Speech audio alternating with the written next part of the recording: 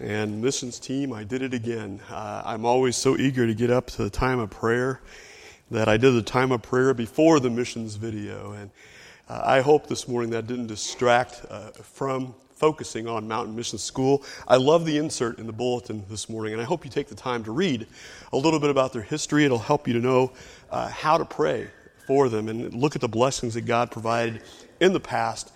Let it guide us toward the future with them. Well, this morning, I want to start by mentioning one of the most endearing accounts to me from the life of Jesus. Four men have a friend who is paralyzed. And they bring him to the house where Jesus is teaching in a city called Capernaum.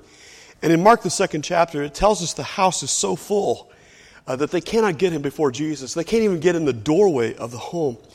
And so these four friends get bold. They get courageous. They get innovative. And they actually dig a hole in the roof to lower him before Jesus. They would do anything to get their friend to him. And what we've been saying as a congregation is, in this next year, what if we just wreck the roof?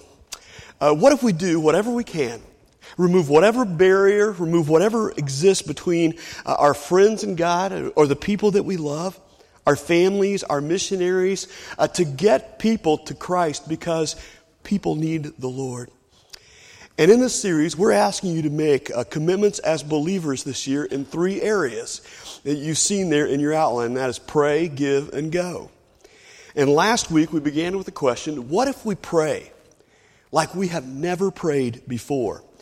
And again, starting in November, I'm going to ask you to join me on social media for 3 to 5 minutes a day for 21 days of prayer. And as I thought about this past week, I thought about making this suggestion to you. If you have a smartphone or you have a watch with an alarm, how about we all set an alarm for 5 o'clock? And we just commit to spend 5 minutes in prayer at the same time together each day. You see, I hope you'll do that. Because we have a vision as a congregation that we are going to reach the unchurched 1% that live within 20 miles of this church. That we're going to support the ministries and the missionaries that we have. We're going to uplift them in prayer before the Lord of all. And I expect that at 5 p.m. each day, as we pray together as a congregation, things are just going to pop up out of the blue. Opportunities for us and for our missionaries. So I just want to encourage you again, keep up your praying and look to get involved with that this November. Now today we're going to talk about the second key of this People Need the Lord initiative. And next week, we're going to talk about the go part, going forth to serve. Jesus said in Matthew 28:19, "Therefore go and make disciples of all the nations." Invariably, I would guess some of you in this room, you feel called by God to go. And maybe it's not like my neighbor and friend, Rebecca McConkey, that has felt God's voice call her to go to the streets of Barcelona, Spain, and pray with and minister to the young ladies that are caught in human trafficking and in the sex trade. But maybe some of you will feel the call of God to volunteer for a week of camp at Butler Springs, maybe to sponsor a young person at Mountain Mission School or at the Christian Children's Home of Ohio. Maybe you'll be called to clean out your closets and gather your clothes to send to Kosovo so that people can meet Jesus through the simple act of staying warm. Maybe some of you will want to serve in a local compassion initiative by serving at the Pregnancy Resource Center in Clark County. Maybe you'll want to serve on the mission team, and maybe you can get the preacher to wait to pray until after the video next year. But today I just want to ask you, what will it take for me and for you to give like we have never given before? How can we wreck the roof of being radically generous just to see what God can do? Now, I just want to say at the front end of this message, we got a few visitors here today, and I want you to know that every week I try to preach to everyone who walks through these doors. No matter what stage, what step of faith you're in your life, I try to speak to everyone. But I just want to let you know, today I'm going to break those rules. And I want to speak to those of you that claim to be followers of Jesus Christ and those that call SCC your church family. And I want to talk to you this morning about the subject of generosity. And in this call this morning, I want to give you the opportunity to commit your time and your talent, your treasure, as we've talked about in the past, in a new way in this coming year. And I want you to consider, what would happen if 100% of us who call this place home would engage in life-changing, gospel-driven, radical generosity and faith living in this next year? What God might do. Now, if you are a guest here and you're just checking out faith again today, maybe for the first time you're here, I'm glad you're here, but I want you to know this message, it really isn't for you. But I want to be honest with you and say this. If I were checking out a church, I'd want to know what they taught about this subject. I'd want to know how serious the people I'm worshiping with are about honoring the name of Jesus in their everyday lives. See, the reality is when the subject of generosity comes up, we struggle with this, all of us.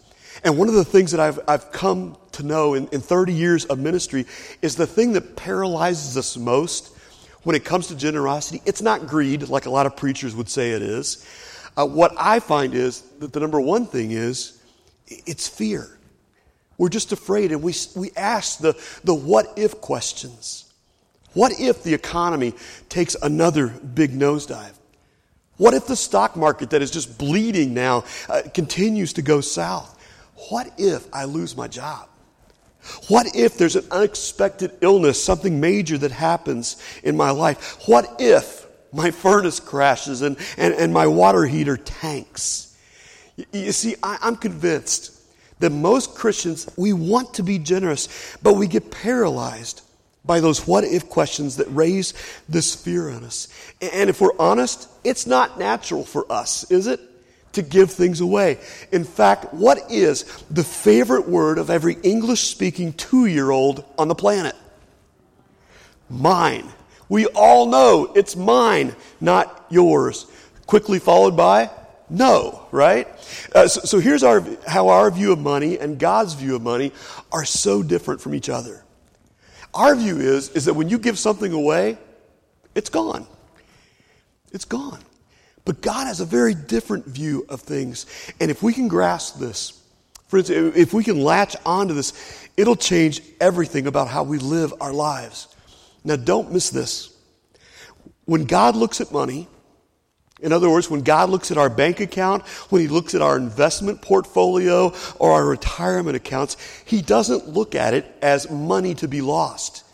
Here's what sets Him apart from what we think. God sees it all as seeds to plant. Now, we've learned enough in this life to know that God has entrusted different levels of seeds to different people. And we're not the owners of it, we're just the managers of it. And God has given you some seed to eat. He's given you some seed to pay the bills. God's given you some seed to kind of hold for a rainy day or if things do happen as an emergency. But here's where God's view of economics is so very different from our view of the economy. He doesn't see money as something to be lost. He sees it as seeds that, when planted, will bring a return. Our text for today comes from 2 Corinthians chapter 9. And I want you to turn there in Scripture with me. 2 Corinthians 9. If you ever want to know what God has to say about offerings and giving, 2 Corinthians 8 and 9 are great passages of teaching. And these are written by the Apostle Paul. Now, if you know anything about Paul, you know that Paul hated Christianity, at least at the start. Paul persecuted Christians, putting them to death until he met Jesus. And Jesus transformed his life. And in the course of following Christ, he realized something, an important principle that he shares with us in 2 Corinthians chapter 9, verse 6. He writes this: "Remember this, whoever sows sparingly will also reap sparingly. Whoever sows generously will also reap generously." Now, most of us here today, we live in Clark County. Now, according to the Dayton Daily News, Clark County has become the #1 county in Ohio for farms preserved. We have over 175,000 acres of farms. One agribusiness census back in 2012 put crop sales at $116,765,000. We know seed. We know crops. Why is the city here? Why is Springfield here? Why is this Clark County here? It's because if you go back in time, you'll find the Peckaway and Cospoko divisions of the Shawnee Indians planting seeds on these grounds and raising crops and planting seeds for fruit trees. You'll find settlers coming and planting those seeds. And if they hadn't done that, well, we might be known as Springfield. We might not be known as Clark County. We might be named after the 3 rivers and creeks that come into this area, which is Buck Creek and Mad River and Beaver Creek. You might actually be attending the Mad Buck Beaver Church of Christ in Ohio, okay? But everybody would know our name, wouldn't they? Anyway, if those first farmers had gathered that seed and said, you know what, I'm just going to harvest it all. I'm going to take it all in, I'm going to gather the profits, and I'm going to look at today instead of tomorrow. If they said, I'm going to take this harvest and I'm going to save it all for myself and I'm going to sow sparingly, we might not be here. But they said, we're going to sow generously and we're going to grow large crops for the future because, see, when we realize tomorrow matters, it changes how we live today. Did you catch that? When we know that tomorrow counts in God's economy, it matters how we live today. And we have to plant seeds in order to get a return. So here's an important principle. If you're taking notes today, I want to invite you to write this in your bulletin. Maybe you could memorize this, but this is so true. The seed you keep is all you have. The seed you sow, God multiplies. The seed you keep is all you have, but the seed you sow, God multiplies. And I think we understand that. We apply it to all the other areas of our life. For instance, when it comes to friendship, if we sow a thimbleful of seed, we might end up with friendships that are closer to being acquaintances, where we really don't know each other and people aren't there for us. We just know them. But if we sow a bucket full of seed into our friendship, well, then you might end up with a friend like the book of Proverbs talks about, that sticks closer than a brother. The seed we sow impacts our marriages. If you sow a little bit of seed into a marriage, you might begin to think, I'm not happy in this relationship. I'm not finding happiness in my marriage. And it may be you're not planting enough seed. If we planted as much seeds in our marriage as we did before we got married, then we'd see a lot more growth and happiness, wouldn't we? And we know that's true of friendship. We know that's true of marriage. So why wouldn't we trust God in the area of our finances or economics when God says, if you sow generously, well, you're going to reap generously? I think it's because we've never learned to see our resources as seed. And the seed you keep, that's all you have. But the seed you sow, God multiplies. Now, Paul is indicating in this passage, with whatever we're blessed with, whatever we receive from God, our practice should be to say, I will generously give my first and my best seed to God so that He can bless the rest. And that leads me to raise the question of this day. And the question is very simply this: what's your plan for generosity? Jesus spoke more about money in the New Testament than He did about heaven. For many of us, generosity, it just happens as a result of emotions. We don't have a plan. In fact, a lot of people I meet, they manage their whole life by emotions. It's why you can go to Walmart to buy bananas and come out with an 80-inch screen TV, right? I mean, it wasn't part of the plan, but it was emotions. Well, look at what Paul says in the next verse. In 2 Corinthians 9:7, he says this: each of you should give what you have, and notice this phrase, decided in your heart to give. Not reluctantly or under compulsion, for God loves a cheerful giver. When he says what you've decided in your heart to give, there's a decision that's being made, an intentional plan. It's not just an emotion. One of the things, and if I could be honest with you this morning, that I genuinely hate about my profession is that there are those that do what I do that will use emotion, that will use pressure and gimmicks and clever tactics to get people to respond and to give. And don't get me started on television evangelists. When I hear about seniors that are living on a fixed income that are built out of thousands of dollars, it makes my stomach sick. In fact, it's never easy. Even though it's part of the gospel and part of Jesus' message, it's never easy to talk about giving in a church. But part of what makes it easier is we don't pressure anybody here at SCC. As a church, our goal is simply to model generosity to one another. When there's a need, Roger Maxson simply comes up here, he tells you what the need is, and he goes back to the sound booth. There's no emotional appeal, there's no guilt that's given. That's why I can trust a man like him with my very last penny. That's why we have a finance team that correctly manages what we have as a church.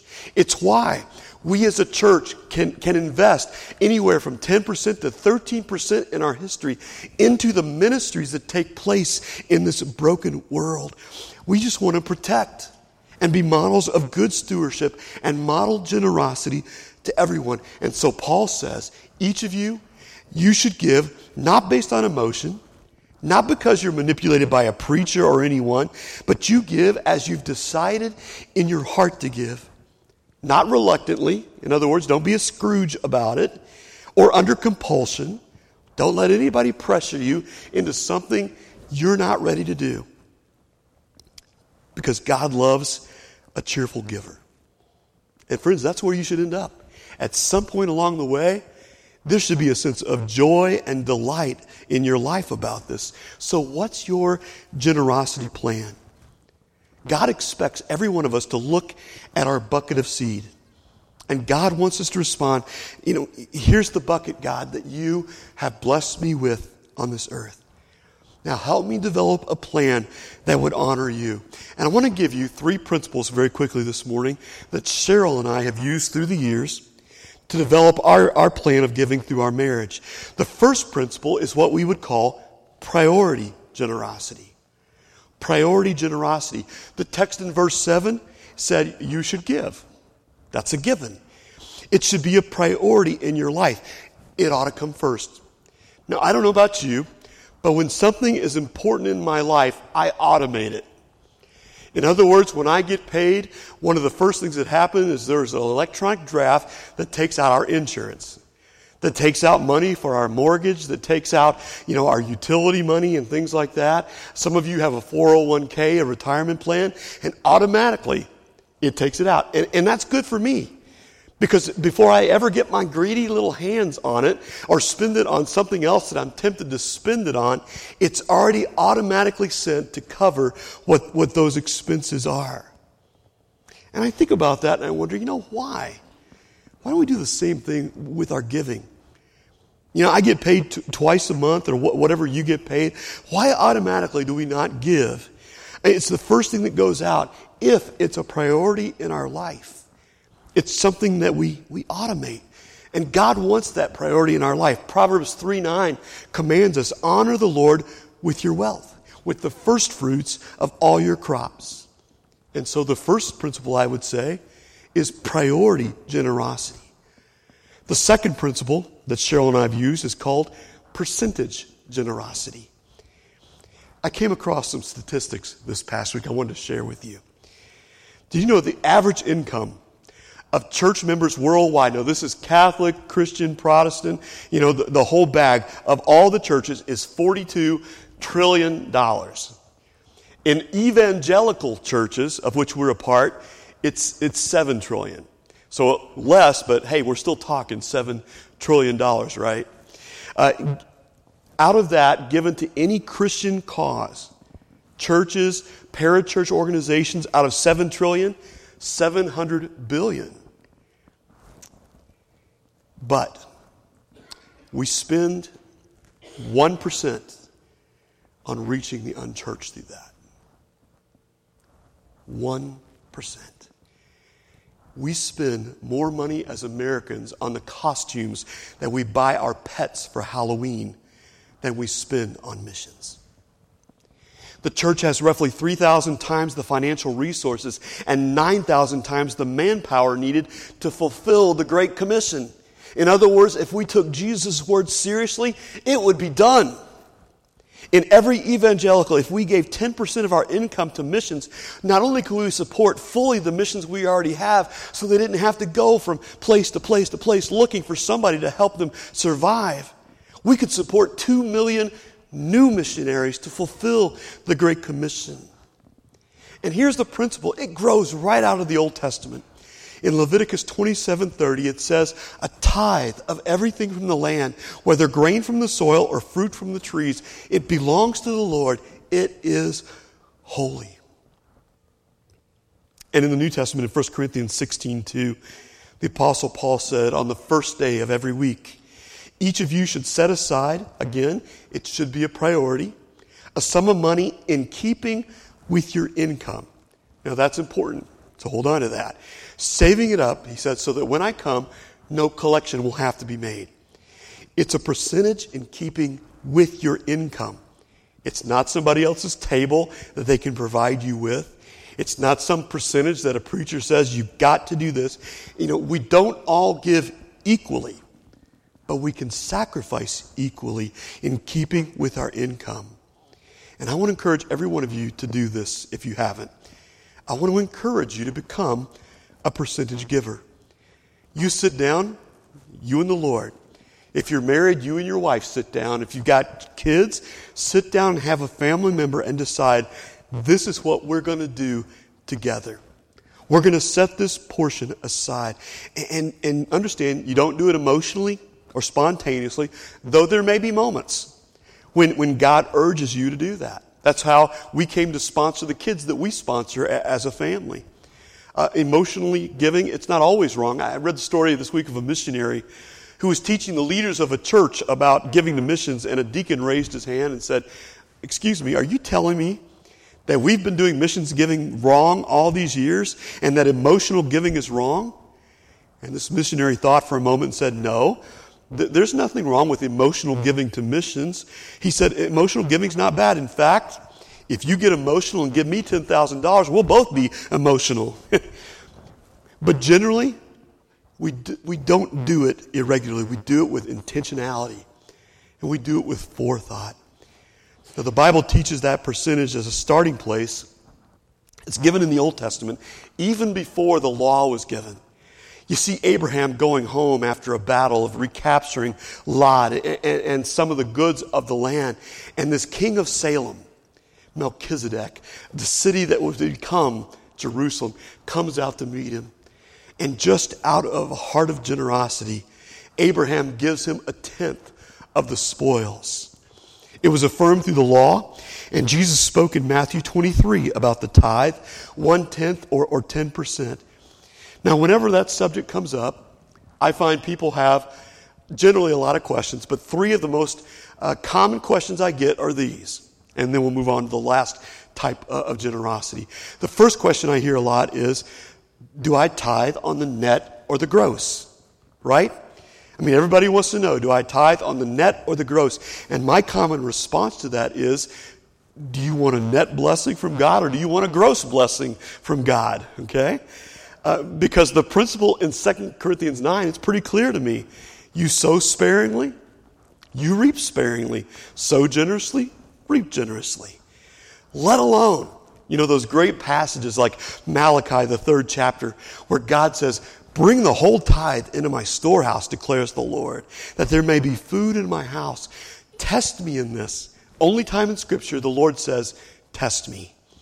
And see if I'll not throw open the floodgates of heaven and pour out so much blessing, there won't be enough room to store it. Another question I often hear is, well, what if my spouse is against it? Should I still tithe? And some of you have dealt with that.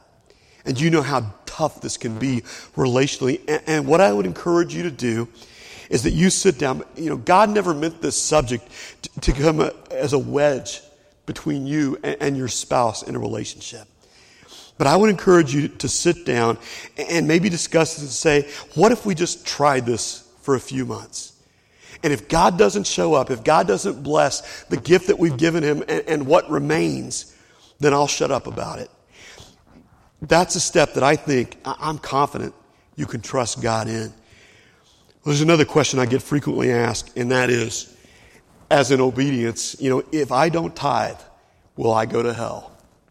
And the answer is no. But somebody might. I mean, this is one of the reasons generosity is a priority for us around here. We understand what the stakes are in ministry. We understand what the stakes are with the missions that we support. Heaven and hell do hang in the balance for people, and we believe that the stakes could not be higher. And so there's a third principle that Cheryl and I have used, and this grows right out of the passage for today, and that is progressive generosity. You see, if we really do understand from God's perspective that everything we have belongs to him, which is exactly what he says in passage after passage. One of them is Job 41:11, where he says, everything under heaven belongs to me. Everything we have is seed to be planted. Whatever you own within your life, even the relationships you have, are seeds to be sown. And the more you sow, the more we will reap. And I think it's completely reasonable to assume that the longer we serve Christ, the longer we are disciples of him, the more we see how God blesses us, and the more we honor him, he'll increase that percentage with time in generosity. I believe it when Jesus said in Luke 16:10, whoever can be trusted with very little can also be trusted with much. I believe it. The seed you have or you keep is all you have. The seed you sow, God multiplies. Now, my own giving is something I've never talked about with you guys as a church. You know, I believe in a lot of ways the right hand shouldn't know what the left hand is doing when it comes to giving. But I would let you know that God has blessed Cheryl and I emotionally, relationally, and financially through the years. And Paul's words in 2 Corinthians 9, they stem from a healthy relationship with the church. And wouldn't it be great if what he said about the church that kind of sparked this thought of his could be said of us? In 2 Corinthians 8:1, it says, now, brothers and sisters, we want you to know about the grace that God has given to the Macedonian churches. These are the churches that started this whole conversation. He said, in the midst of very severe trial, their overflowing joy and their extreme poverty. From the worldly standard, they had very little to give, but it welled up in rich generosity. And I testify they gave as much as they were able, even beyond their ability. I'm sure that Cheryl and I would tell you that we believe in the soul of our soul and in the core of our being that God is good. And we believe, 2 Corinthians 9:11, that you'll be enriched in every way, not for yourself, but you will be enriched so that you can be generous on every occasion, and through us, your generosity will result in thanksgiving to God. You know, if you try this in your life, you will learn this unbelievable cycle that you cannot outgive God. I believe that. None of us can outgive God. And I think God blesses us so that we can be a blessing. And this chapter, by the way, it closes with the only motivation that a follower of Jesus ever ought need to be generous. 2 Corinthians 9:15, Paul says, thanks be to God for his indescribable gift. And of course, who's he describing? Jesus. When you realize what Jesus has done for you, when you realize now how he is transforming you and the place that he's preparing for you someday, When you realize, friends, that God so loved the world that he gave his one and only Son, that whoever believes in him would never perish, but have eternal life. When you realize every good and perfect gift comes from him, every time you're generous, it's like you're sitting down with a thank you card and you're writing it out to God. Thank you, God. Thank you, God, for your indescribable gift. Why is this church here?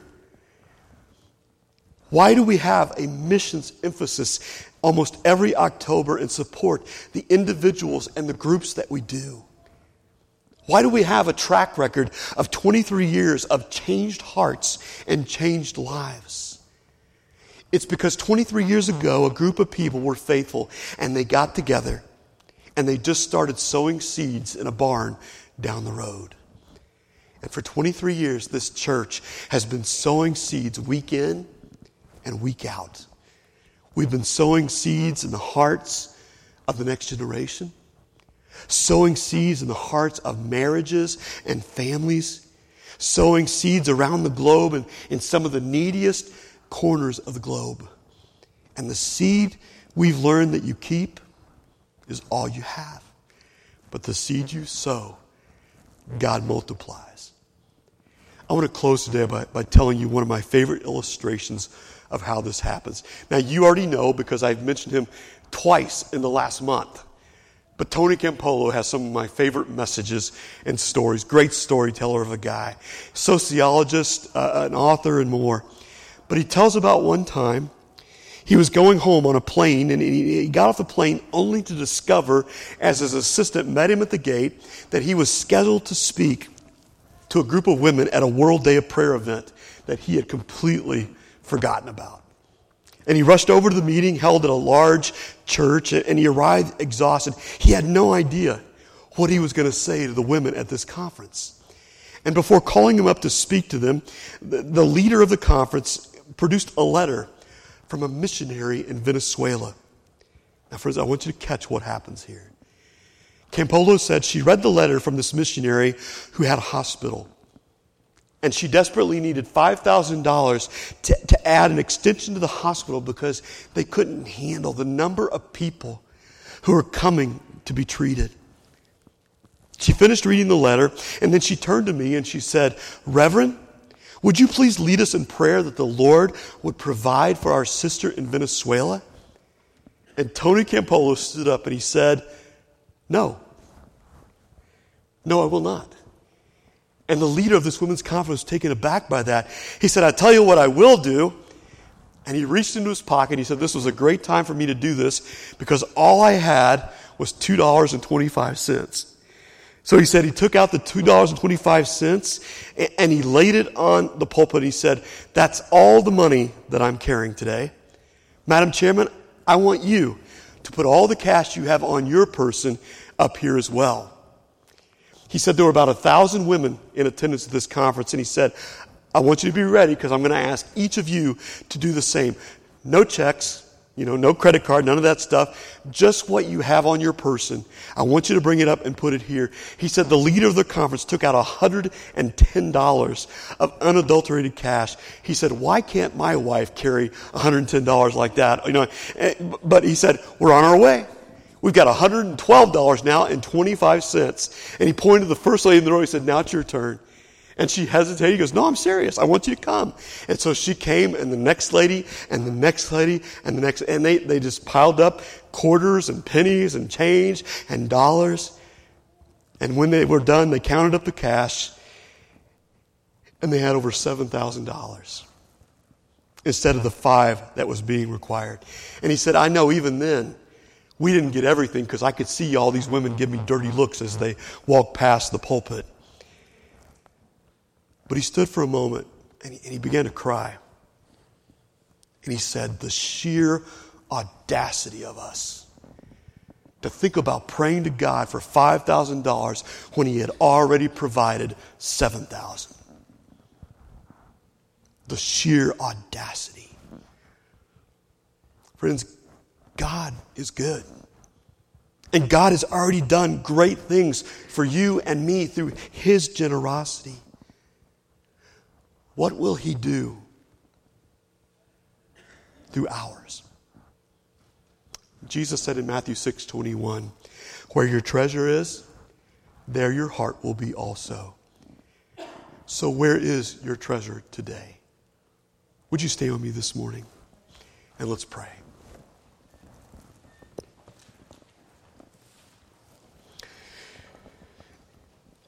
Heavenly Father, I just want to come before you as the owner of all things, including my heart. Father, as Adam read this morning, we all come offering ourselves as living sacrifices to you. And so often we hold back. The reality is you have provided more than any of us are aware of, or sometimes are even willing to admit. And Father, we pray audacious prayers when we fail to see how rich you've already been towards us. Father, there's someone here this morning perhaps that is spiritually poor because they've never accepted the free gift that came through your Son. Although it cost him his blood, his life. He said, if you believe in me, all who call on my name will be saved. If we would choose to follow him, if we would choose to just allow you to humble our hearts and to wash away our sins, if we would choose to recognize you have created us and formed us wonderfully, and we belong to you. And Lord, the path of generosity can begin in our lives of just giving to you everything. In your church, from time to time, those people would come and they would sell their property, their houses, and just lay the money at the apostles' feet, and nobody had a need because they would distribute it. But Lord, there are people in this room that are going to go hungry later today. There are people in this community that will sleep under the bridges just trying to stay warm under papers and leaves. There are people in this world that have never heard your name, that have never received one of the Gospels, and we have multiple Bibles on our shelves at home. Or perhaps one Bible that we fail to open more. Father, forgive us for treating your gifts with contempt. Help us to be grateful. Help us to be thankful. And Father, in that, help us to be roof wreckers. Help us to be generous and remove the obstacles, whatever they may be, between you and us and between somebody in this world and your salvation. Use us, Father. And I pray this as you call each of us to pray, to give, to go in your name. In Jesus' name I pray. Amen.